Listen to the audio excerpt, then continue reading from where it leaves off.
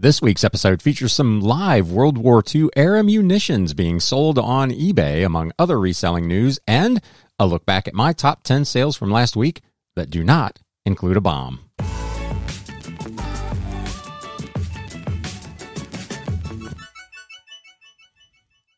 What is up, Galaxians? Welcome to another edition of the Galaxy CDs, Rocks, and Flips Reseller Talk podcast. I haven't actually called this show that for a while, and I need to get back in the habit of doing that. If this is your first time stopping by, my name is Ryan, and I am a full-time reseller, part-time YouTuber, and podcaster working out of my home here in the Bat Cave. And this channel, it's all about the flip life. Like I said, in today's episode, we're going to take a look at my week, last week, and some interesting sales, a top 10 list, if you will. But first, we're going to kick it off with news updates. A pretty big reselling news update. There was a lot going on last week in the wide world of resale. We're going to start with Etsy. Article on a local news channel somewhere. I don't even know where this is. WTOP News. As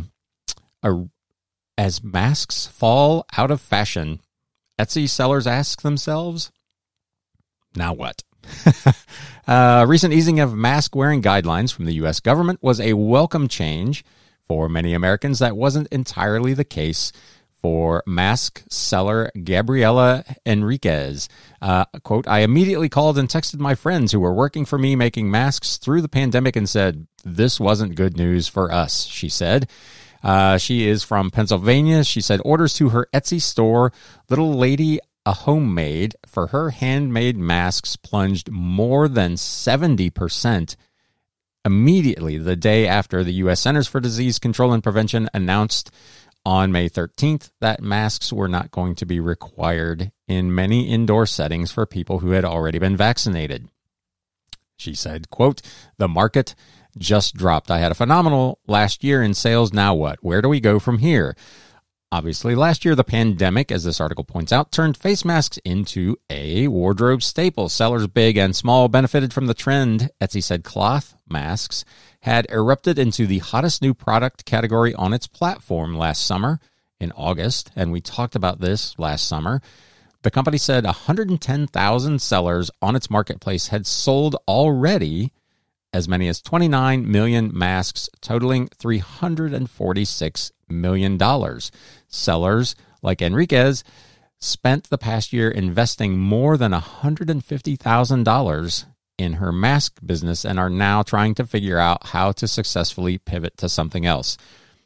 We talked about this more at the time and how it related to Etsy's overall performance, that eventually pandemics, just by their nature, eventually end. They burn themselves out or they find a cure and suddenly it's over. And something that you created to limit the threat of that you were selling was suddenly going to be not worthless, but certainly not selling at the pace that it was previously, and how that was going to affect Etsy's sales at large, because they had shown obviously phenomenal growth. We didn't really cover how this was going to affect individual sellers, and here we are now in this time where if you are a mask seller and maker, what are you going to do? How are you going to pivot into something else? You can let me know in the comments below, or if you're listening to the podcast, you can send me an email at galaxycds@gmail.com. The article goes on to point out there are a few sellers who have pivoted already into other items. She is making baby slings with her unused fabric. So she has already pivoted. Another seller, Charlotte Melcher, came across a new direction during a conversation with the owner of a local chicken feed store.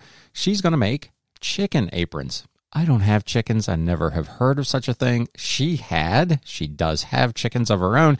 She said this chicken feed store owner needed to sell them at her store and that she should seriously look into it. The apron apparently looks like a small baby's bib. It's worn on the back rather than down the front, and it's designed to protect the chicken's feathers and skin from roosters during mating. Who knew? But apparently, She's going to start making these aprons, pricing them at $12 each, and they will soon appear in her store. So there are options for you out there if you're the kind of person that has a bunch of material that you've purchased over the last year to make cloth masks.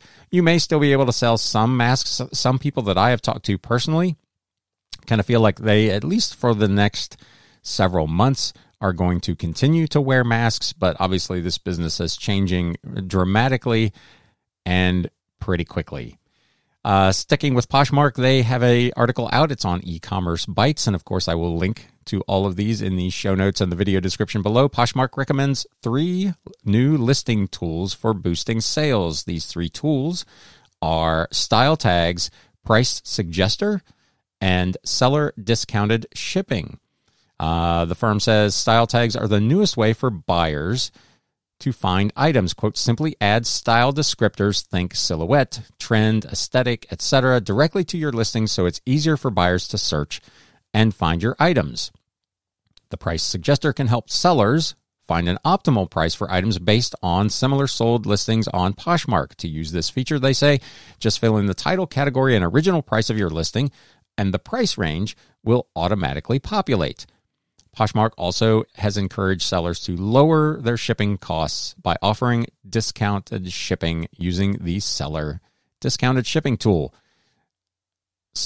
You've got a bit of a trade-off here of the things that you can offer and what you're willing to pay to do them. Obviously, creating tags and doing this extra research is a consumer of your time, while lowering the price of the shipping is a direct hit to your margin. But Poshmark does say that both of these things, or all 3 of these things rather, should help increase your traffic and your sales. They also noted on a blog post on another note that they were celebrating their 2-year anniversary of Poshmark Canada, boasting that over 2.5 million Canadian users have listed nearly $500 million worth of inventory. They say since we launched in May of 2019, we have rerouted over 200,000 pounds from landfills in jeans alone, extending the lifespan of items we own and reducing our environmental impact while supporting a generation of entrepreneurs and shoppers. So good on Poshmark. Interesting that they're able to kind of quantify that statistic. One last thing on Poshmark. It was a busy week over there. They are announcing that they're running a special offer for buyers using the Google Pay wallet. They're running a promotion encouraging shoppers to sign up and pay with a credit card through Google Pay. This promotion targets shoppers who have not used Google's wallet on Poshmark. They must use a link in an email invitation that they should be receiving if they haven't already to download Google Pay and activate the offer in the app. They must then make a purchase of $30 or more on Poshmark using the card associated with that Google Pay account. And if they jump through those hoops, they'll receive a $10 cash back on their Google Pay account. So if you are a Poshmark buyer, be on the lookout for this email and use that link. The promotion enrollment period is from May 3rd through June 30th. So there's a little over a month left to go on this thing. Moving on to Amazon. Amazon over the last few weeks has kicked off a bunch of pretty substantial online sellers.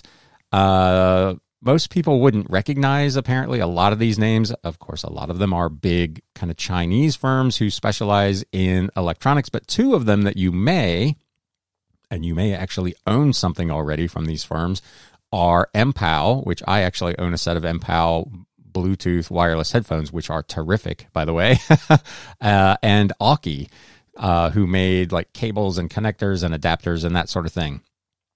It's pretty rare that Amazon kicks off sellers, especially big sellers, who are doing significant volume. In this case, they believe that it goes back to these firms essentially paying for positive feedback. It is against Amazon's rules to pay people for glowing feedback, but it is also an open secret that bought off or otherwise game reviews are common on Amazon and a lot of other websites. This article goes on to say, can we really even trust online feedback, especially on Amazon, when it's so easy to game the system? One of the big selling points of the internet was kind of group think. So you have this mass of people who are reviewing a product, and even if you have a few potential cheats in the system, by and large, the reviews en masse should be accurate. But some of these firms have spent so much money and solicited so much positive feedback that they have essentially tricked the system. They've overridden the people. The biggest question apparently at this point is, did Amazon catch these merchants on their own, or were they pressured to do it? The less charitable view, of course, is that they were pressured to do it. Vox's Recode did a publication and reported that pressure from the FTC led to the suspension of at least one seller, and a computer security recommendation website recently uncovered a database of Amazon merchants organizing payments in return for about 13 million glowing reviews. That particular disclosure happened almost immediately before these Amazon bans came down. So the moral of the story is don't try to game the feedback system, and that these big platforms, eBay, Amazon, Poshmark, it's their playground, and they can kind of do whatever they want, and they can ban you at any time if you don't play by their rules. Interesting article on Chain Store Age, CSA, the business of retail. There's an exclusive Q&A with Tom Pinkney, the VP of stores for eBay, about how the company is promoting and trying to develop stores within eBay. I'm not going to go through this whole article. I will link to it.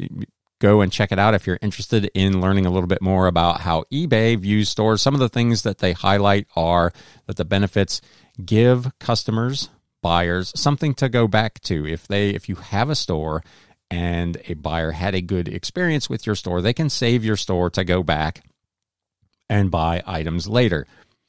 If you don't sell in a consistent category, that may not be as useful. I've talked about this before on this show, that for me, I get a lot of repeat business because I particularly target the same types of things: the Model Railroad magazines, the CDs, the DVDs, the records, old history books, those kind of things. So I have a consistent flow of inventory going into my store of new items like that. So it would be beneficial for a buyer who likes that sort of thing, who had a good experience with me, to save my store and to be able to come back repeatedly. So that's one of the advantages. eBay claims they provide store sellers with additional support and so on. Really interesting article. They claim that they are going to continue to try to grow and develop the store's platform. They have made changes and optimized it for the mobile app over the last year, having finally come to the realization that a lot of folks are shopping on their phones. So really interesting article. We talked several weeks ago about how eBay has plans to allow video, which I'm sure will first roll out to stores. So there are some things cooking if you are a store subscriber over on eBay. Continuing with eBay, they have a plan to revamp their community area. This article appeared on E-commerce Bytes. They're making changes to their community structure over the next week or so. Some of the changes are eliminating nested drop-downs as much as possible, eliminating the current knowledge-based drop-down completely. Those boards will actually be retired. They're going to change the name of some category and board names for clarity, and add the addition of a off-topic area to house community connection threads, reducing the number of pinned posts. They claim that these changes will make it a lot easier to find information and relevant threads on their community boards. There are currently plans to also revamp eBay groups. There are currently, according to this article, over 300 groups, and some of them have not had any activity in a very, very long time. CNN Travel had a really fascinating article on a couple that bought a World War II ship on eBay. Apparently, this gentleman, one of his hobbies is to scroll through eBay looking for old ships. He has bought smaller boats, apparently, in the past and rescued and renovated them. They discovered a World War II ship that popped up on eBay back in January. This is over in Britain.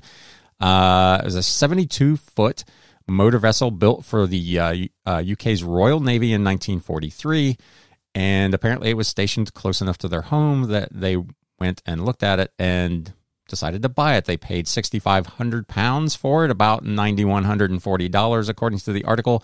The ship, known as L-1392, while it was used for harbor defense, and they plan to save it from being scrapped. The gentleman's wife says, I didn't really want a ship, but when I researched the ship's history, I realized that it's a really significant boat, and there's not many of them left in the world. It was heartbreaking, she said, to see her so neglected and abandoned. It pulled on my heartstrings. Apparently, over 400 of these harbor defense launch ships were built during World War II, and there are not many of these left. So this ship actually participated in the D-Day invasion of Normandy. It has gone through several different incarnations and been recommissioned and changed into a travel ship and all kinds of things before being decommissioned entirely in 2013 and falling into a state of disrepair.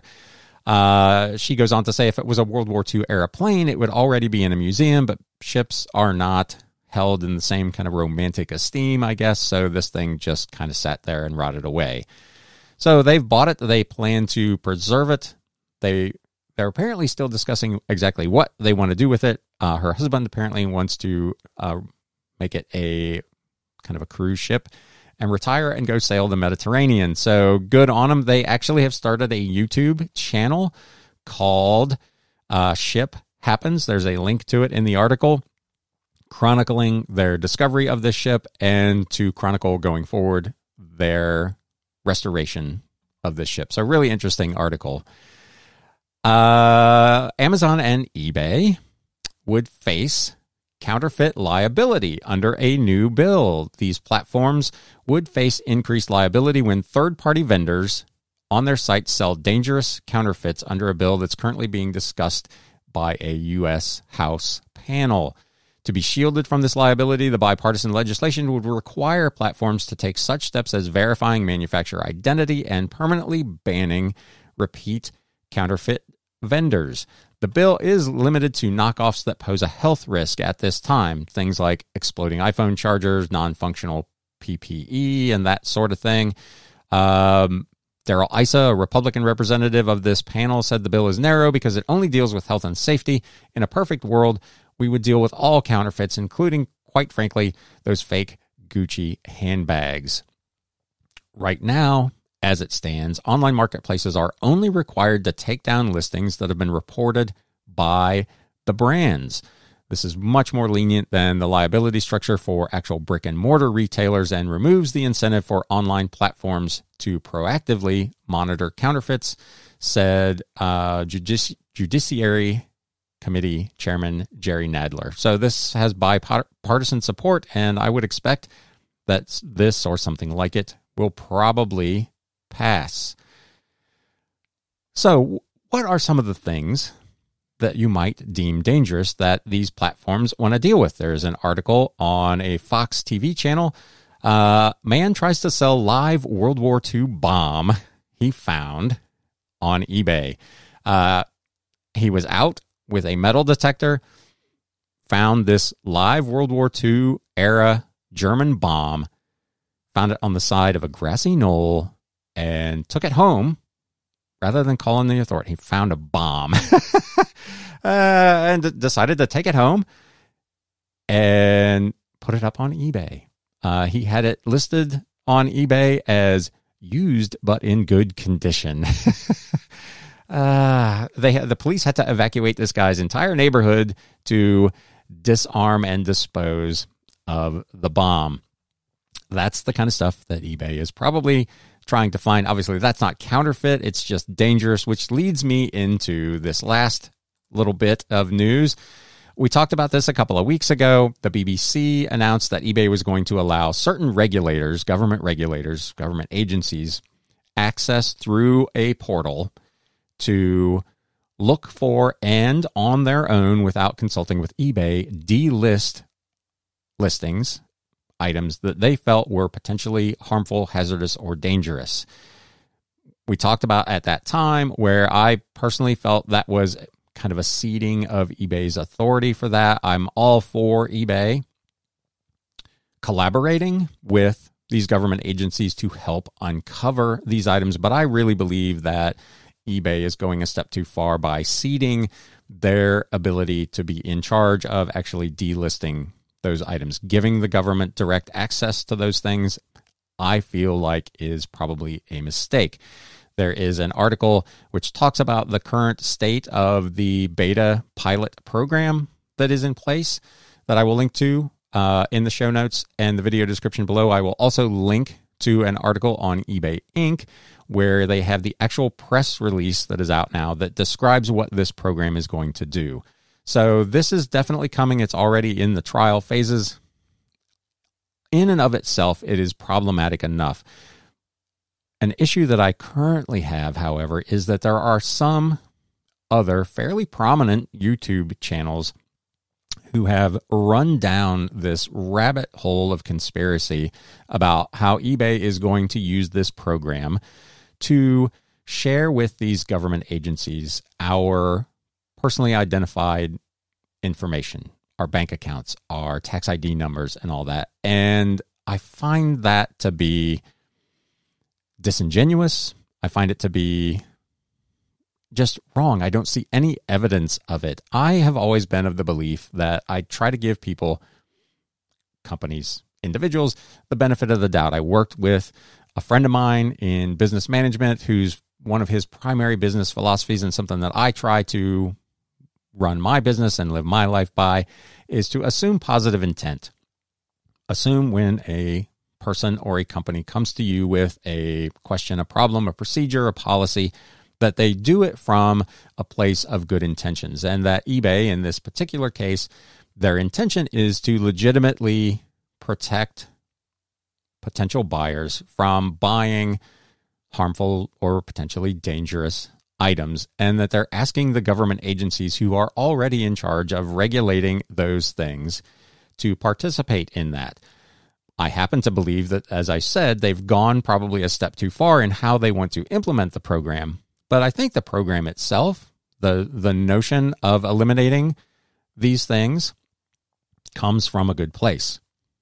I think the policy on its face is enough to elicit some protest from eBay sellers who don't want a third party, a government agency, to have access to those listings. However, I don't see any evidence in any of the reporting that's been done so far or in eBay's press release that indicates that eBay has any intention of sharing further information with these government entities. There's no indication that they plan to share your tax ID information or your bank account or any of that. That there would be no reason to do so to implement the policy as it has been proposed and shown in the public. So these channels that are leading their viewers, and like I said, there's some pretty big, well-respected channels that have just literally gone off the deep end on this thing about how they're leaving eBay because they're gonna share all your information with the government. I hate to break it to you, but they're already sharing a lot of that information with different government agencies. You know, you get a 1099, all of your information is already being shared here in the U.S. with the IRS, and I assume that's the case in most other countries and their tax agencies. So it's, as one of them rightly pointed out when we got into a discussion on his comment section, eBay, in their user agreement, already has the right to share that data with someone else. So I feel like chasing that down that path on this policy is misguided, and it misses the point that eBay is ceding, just even with what they say they're giving to these regulatory agencies, a significant amount of control over their site that I don't feel like they should be giving up. Maybe we'll find out down the road that they are going to share that personally identifiable information, and that would be cause for alarm and protest. But I, for my part, don't see any evidence of that in the current filings, the current reporting. And I just, for what it's worth, I feel like the channels that you're watching that may be saying that that's coming are jumping the gun and going down a conspiracy rabbit hole that is not warranted. So be cautious. Do the research for yourself. That's why I always link to my sources. I don't make this stuff up out of whole cloth and assume things that are not there. You can read these articles. You can read this press release yourself and decide what you think. Let me know in the comments below, or feel free to email me and share with me your thoughts on this policy and any potential for further misdeeds by eBay, I guess, if that's how you feel about it. Again, I just don't see anything in any of the filings to date that would indicate that that is their plan. So let me know in the comments what you think of that. With that, I'm going to take a breath, take a sip of my nice warm coffee here in my lovely Bugs Bunny mug, and we will be right back with a top 10 what sold on eBay and a recap of my business from last week. So stay tuned for that. Thank you so much for listening to this podcast. If you're on Apple Podcasts and you want to do me a solid, please leave me a review. That would be awesome. If you're listening anywhere else, there's a link in the show notes to my Podchaser page where you can also go and leave a review. Be sure to check me out on YouTube at Galaxy CDs Rocks and Flips, and follow me on Instagram at Galaxy CDs Rocks. Thanks again.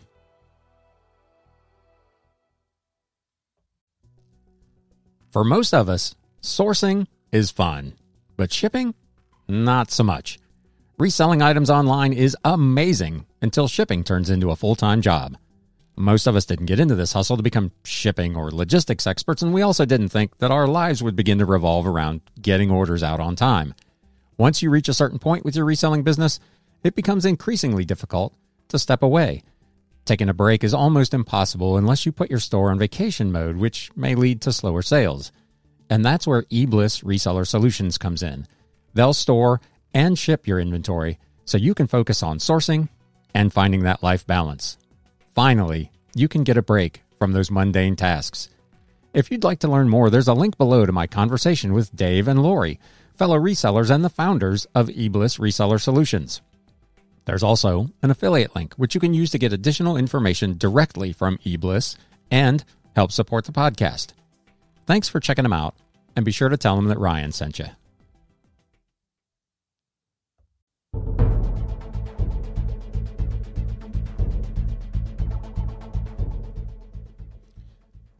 All right, so let's do this quick business recap. First, I'll recap what my week looked like, and then we'll get into the top 10 things that I sold that helped make this the week that it was.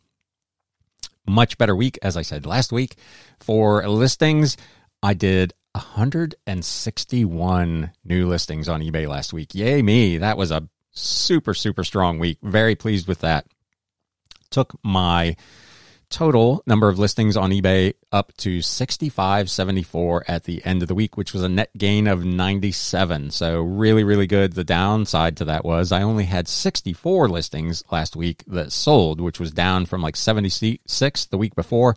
So it was a little bit of a rough week in terms of total number of listings sold, although the final number really, in terms of dollars, didn't end up all that bad. 154 of those new listings also went to Mercari. There were 7 auctions that I started on eBay that don't get transferred to Mercari unless they close without a buyer. That took my total over on Mercari to 2,701 listings, which was a gain of 108.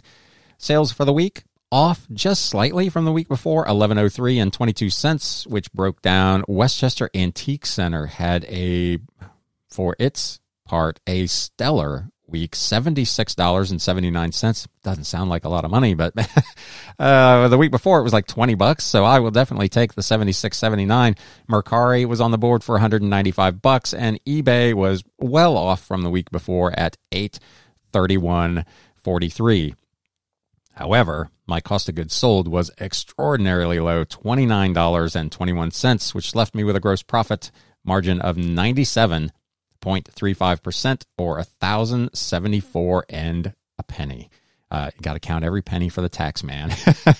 Operating expenses for the week, the normal shipping and eBay and Mercari fees. I also ordered some supplies. I ordered some bubble wrap and some additional packing materials. So my total operating expenses for the week was $479, $1.47, which left me with a net profit of 53.89%, so still above 50%, $594.54. So a little bit off what I try to do, which is a net pre-tax of $100 a day. But all in all, given that we were heading into a holiday weekend, I will take it. I was pretty happy with how last week went and all the new listings.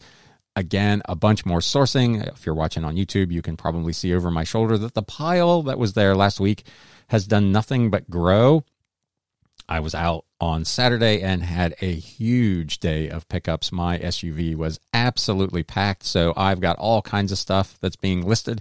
If you are local to the area, I've taken probably an additional 250 odd records to my booth over at the Westchester Antique Center. So if you're interested in vinyl, particularly vintage, kind of late 50s through early 80s era pop vinyl, there's some really good stuff over there. And a lot of it is in fantastic condition. And there's nothing over there over $7.99.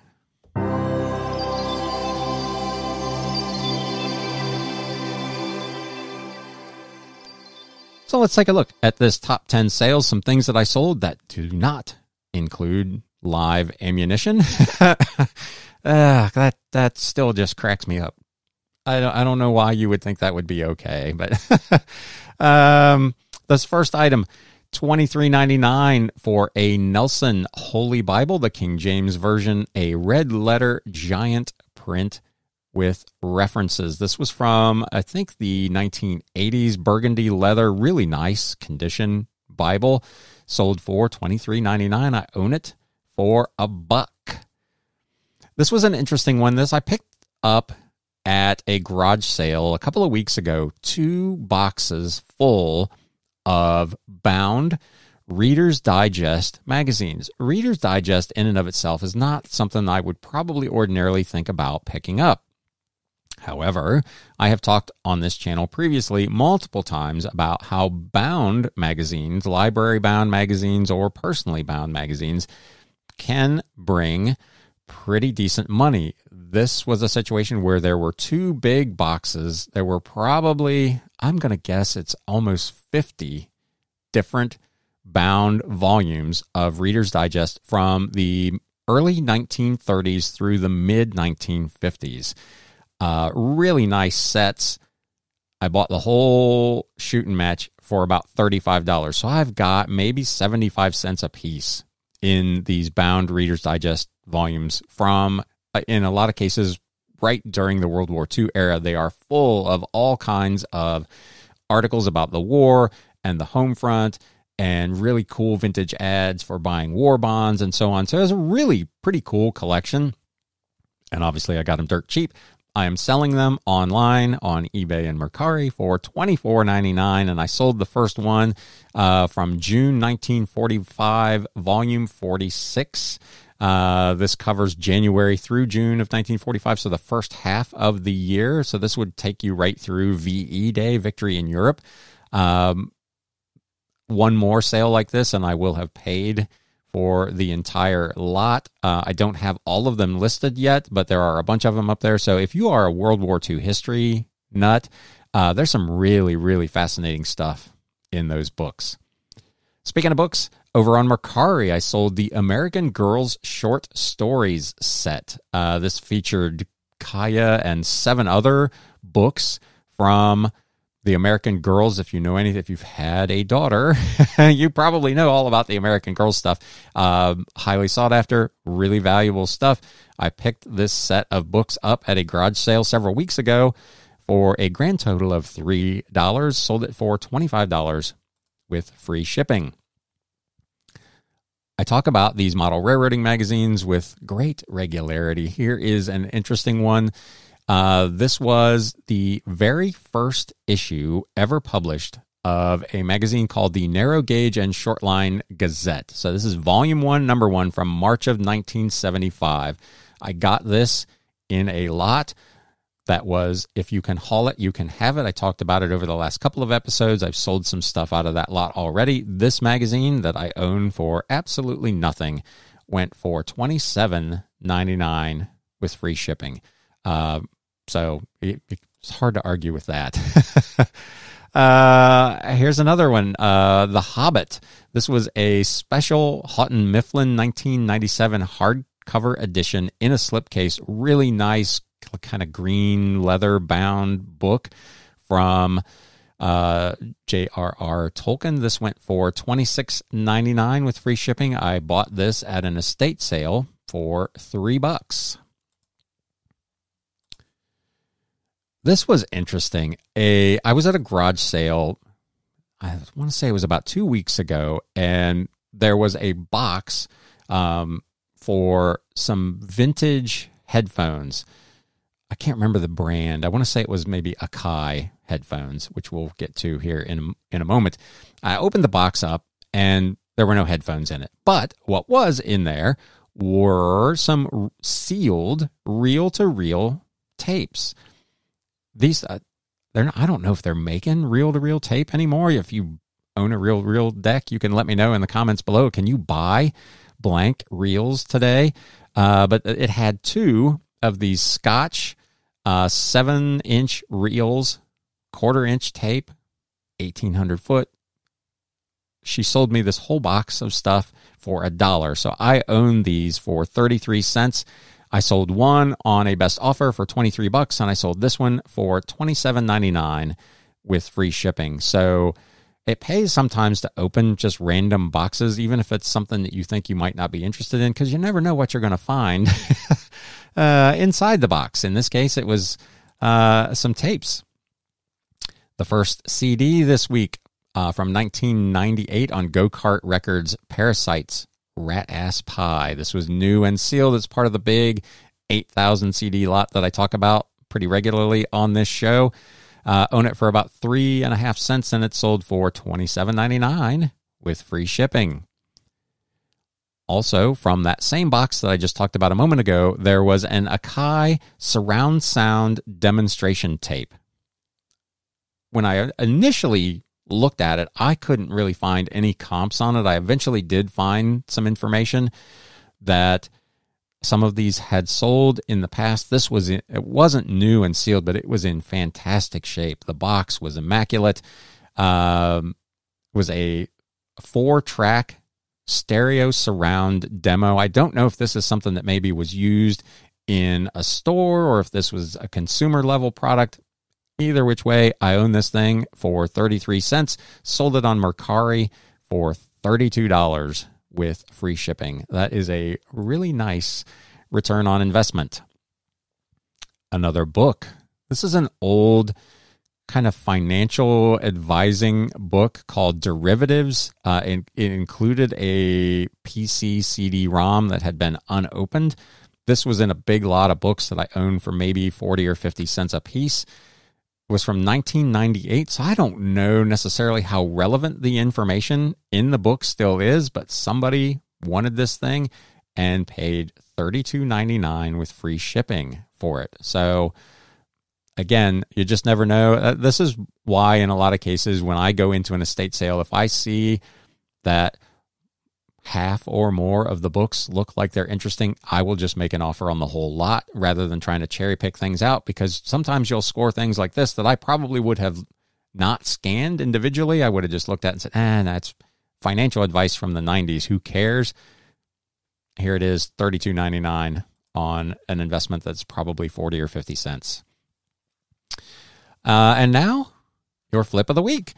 This isn't particularly massive. It's certainly not as good a score as last week's $180-odd flip, but a really interesting item nonetheless. The Penny Magazine of the Society for the Diffusion of Useful Knowledge, Volume 7. That is a mouthful. This was in a big lot of antique books that I own for $0.25 a piece. It sold for $55. It was from 1846. It is actually a collection of magazines from that era. So again, the bound magazines, was a thing going way back into the 1800s, obviously. This contained, I think, a half a dozen issues from the kind of early, mid 1840s, late 1830s into the 1840s. So it wasn't like a weekly or monthly magazine. Maybe it was quarterly. But really fascinating look at kind of the state of knowledge in the country in that era, I've had this thing listed for probably 8 months at, I think, $59.99. I got a best offer of $55, and I went ahead and took it because I own it for a quarter. Again, not a massive flip, but you do enough of those over the course of a week, and you end up with a pretty decent week. So with that, that's been a pretty full episode again this week. Thank you so much for sticking around. Thank you for coming by and viewing the channel. I appreciate each and every one of you that stops by on a weekly basis and listens to my rants. I hope you're enjoying the show. I hope you had a great holiday weekend and a special remembrance for Memorial Day. This is going to air after Memorial Day, but a special moment to remember all of those who gave their lives so that we can have those weekend celebrations and rant about dumb stuff like whether or not eBay is full of crap. So anyway, with that, I'm going to close it for today. Thank you so much for stopping by. If you liked this video, if you're watching on YouTube, please do me a favor and whack that thumbs up button. I don't know if it helps the algorithm or not. I'm seeing different stuff on that, but I appreciate it. It makes me feel good in my heart. And feel free to share your experiences over the last week and any thoughts that you have on any of the news or information that was shared here today. With that, a further reminder, tomorrow, this is going to be out on Tuesday, so tomorrow, Wednesday night, 9 p.m. Eastern, my good friend Brandy from My Reseller Treasure and I will be appearing. I think it will be on Derek's channel, Fundamentals of Side Hustling, on their Hump Day Hangout. So if you're available to catch that live show, please do. It's always a good time. It's very entertaining. Derek and Regina Michelle are the hosts. If you're not subscribed to their channels, you should check it out. But stop by tomorrow night, Wednesday night at 9 o'clock, and catch Brandy and I live on that show. So now I'm really going to close it out. Thanks again for stopping by. And now it's time to sell. Thanks, guys. You have been listening to the Galaxy CDs Rocks and Flips Reseller Talk podcast. Thank you so much for tuning in, and we will catch you again next time.